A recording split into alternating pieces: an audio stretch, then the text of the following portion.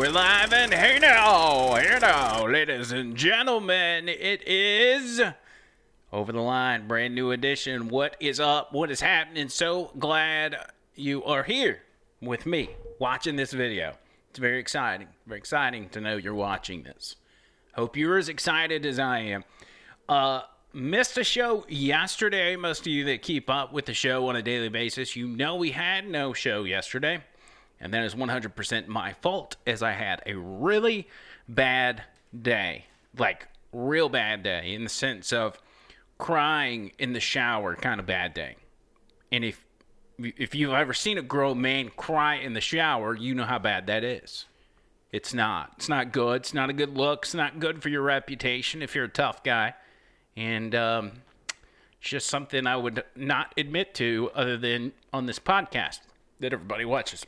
So, that's what happened to me yesterday. But with last night, with the debates, the VP debate, Kamala Harris, Mike Pence, head-to-head, it was huge. And I hope you watched it. It was really good. Yeah, if you're going to say, Andrew, who do you think won? Well, you know who I thought won.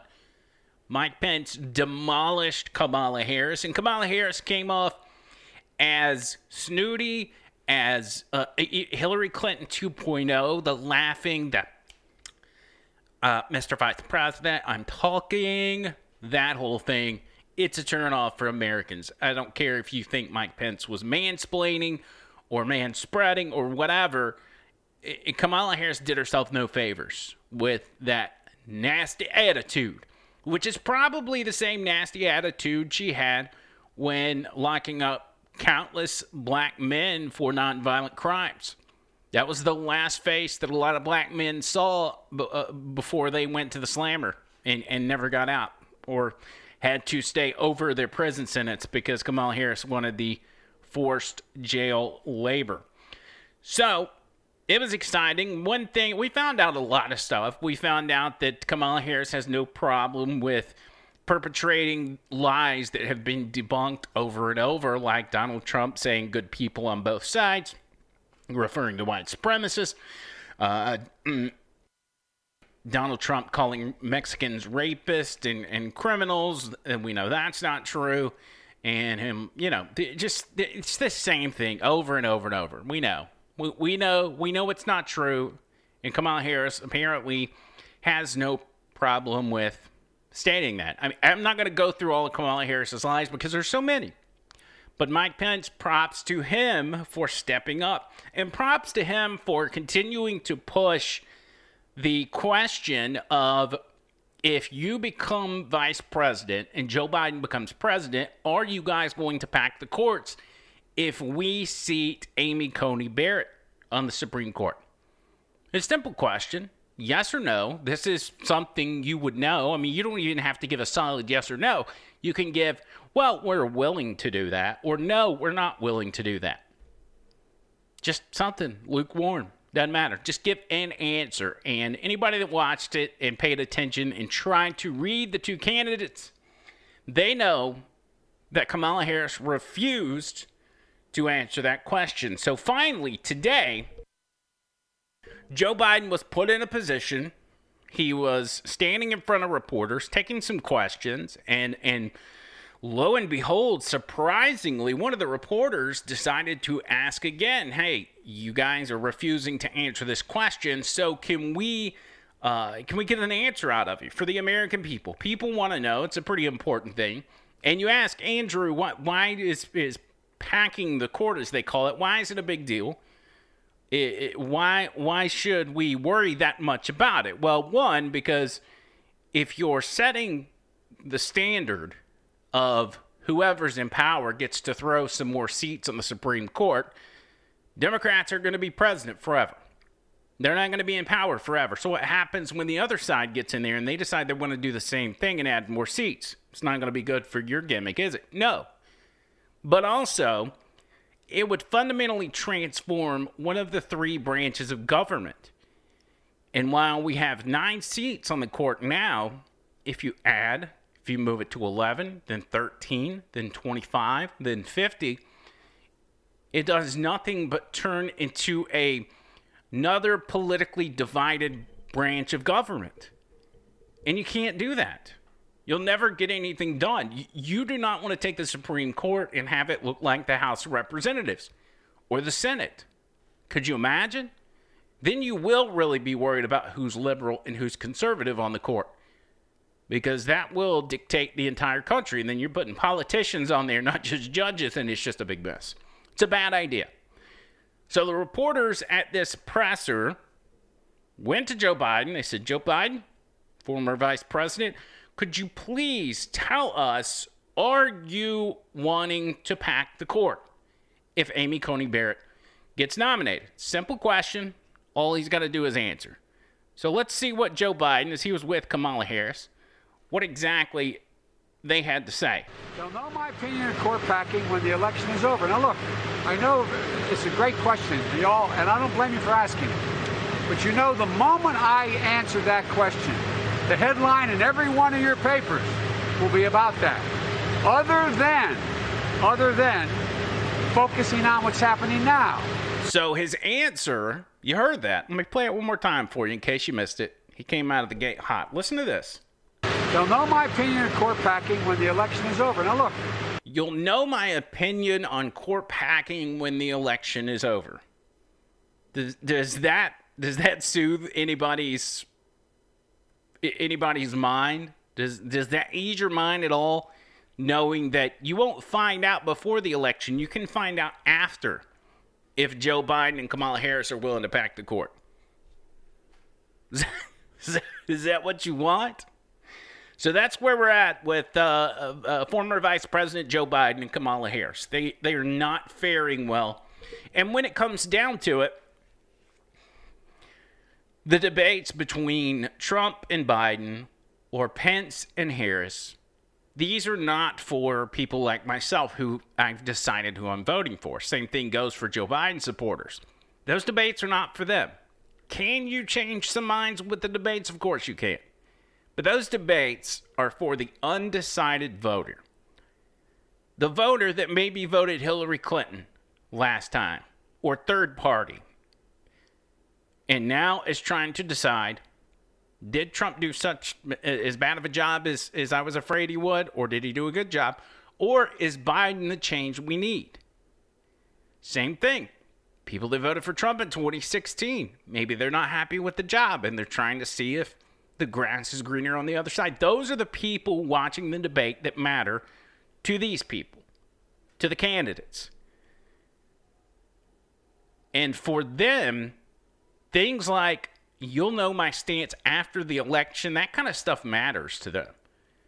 That matters to them on whether or not they're going to vote for you. Because they don't want to know after the election. They don't want to find out when it's too late. They want to know before. They don't have time to wait. They're making a decision. I don't know who in the world advised Joe Biden that would be a good idea to answer that question in that fashion. But it's a boneheaded move. And it's not going to help him or Kamala Harris at all. So that was the debate last night.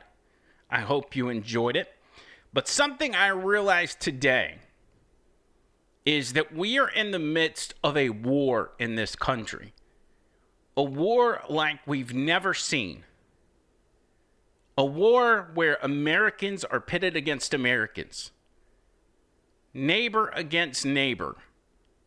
And it is one of the most ruthless wars we have seen in this country since the Civil War. And that war is the great meme war of 2020. That's right. The great meme war of 2020. Where we are seeing a vast number of memes and posts created with a political agenda behind them to attack the other side in such a fashion that it could damage them in ways no other weapon can. In 2020, a meme is worth 1,000 words. A meme can take a fact, make a point, and change a person's mind. A meme can also be absent of facts and still settle in into a person's head like a fly on Mike Pence's head and change their mind. That's why the great meme war of 2020 is so important. But the most important thing to know about the great meme war of 2020, Democrats are losing big time. Democrats are being obliterated on the battlefield in the great meme war of 2020. Let me show you some examples. I don't know when the last time you saw a meme that was an anti-Trump meme and you thought, man, that's a really good point, but I haven't seen one in a long time. I don't know that I've ever seen one. Not one that made a good point. Also, it's not that just conservatives or Trump supporters are good at making memes. They are winning this war not just against the opponent, but against big tech, against censorship, against fact-checking.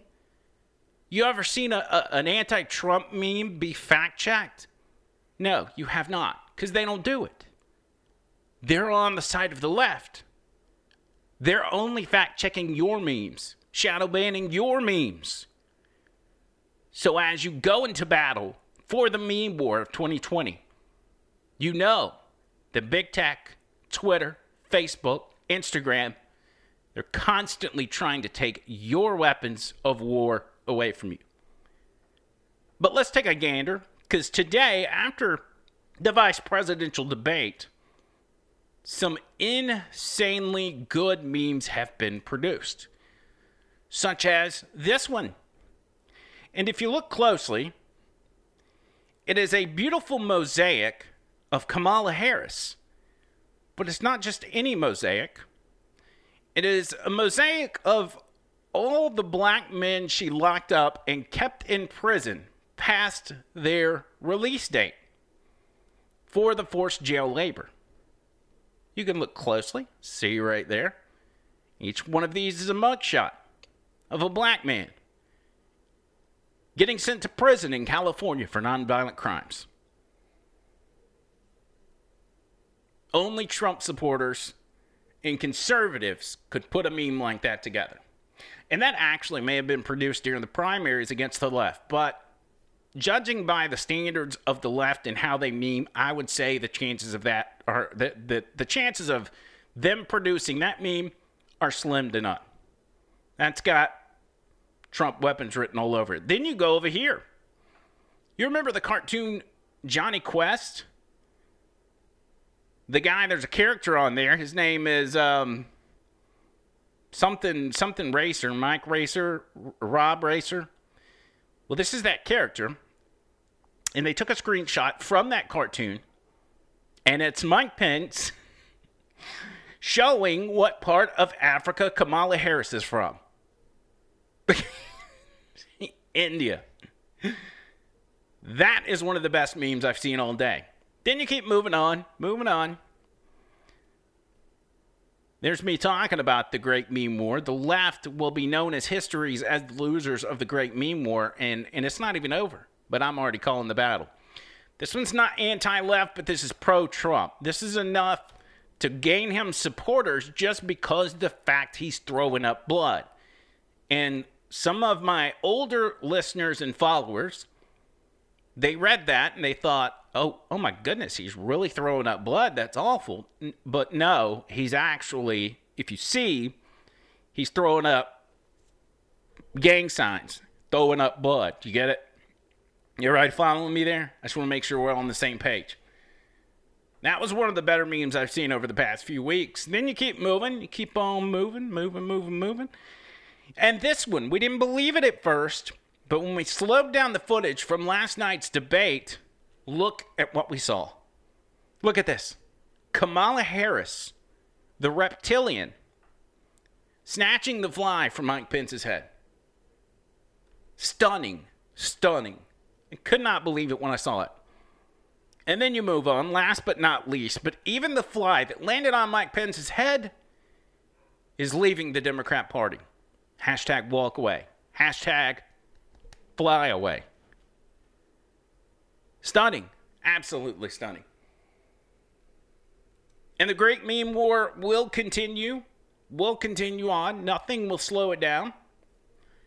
And the conservatives, the Trump supporters, they will win that meme war.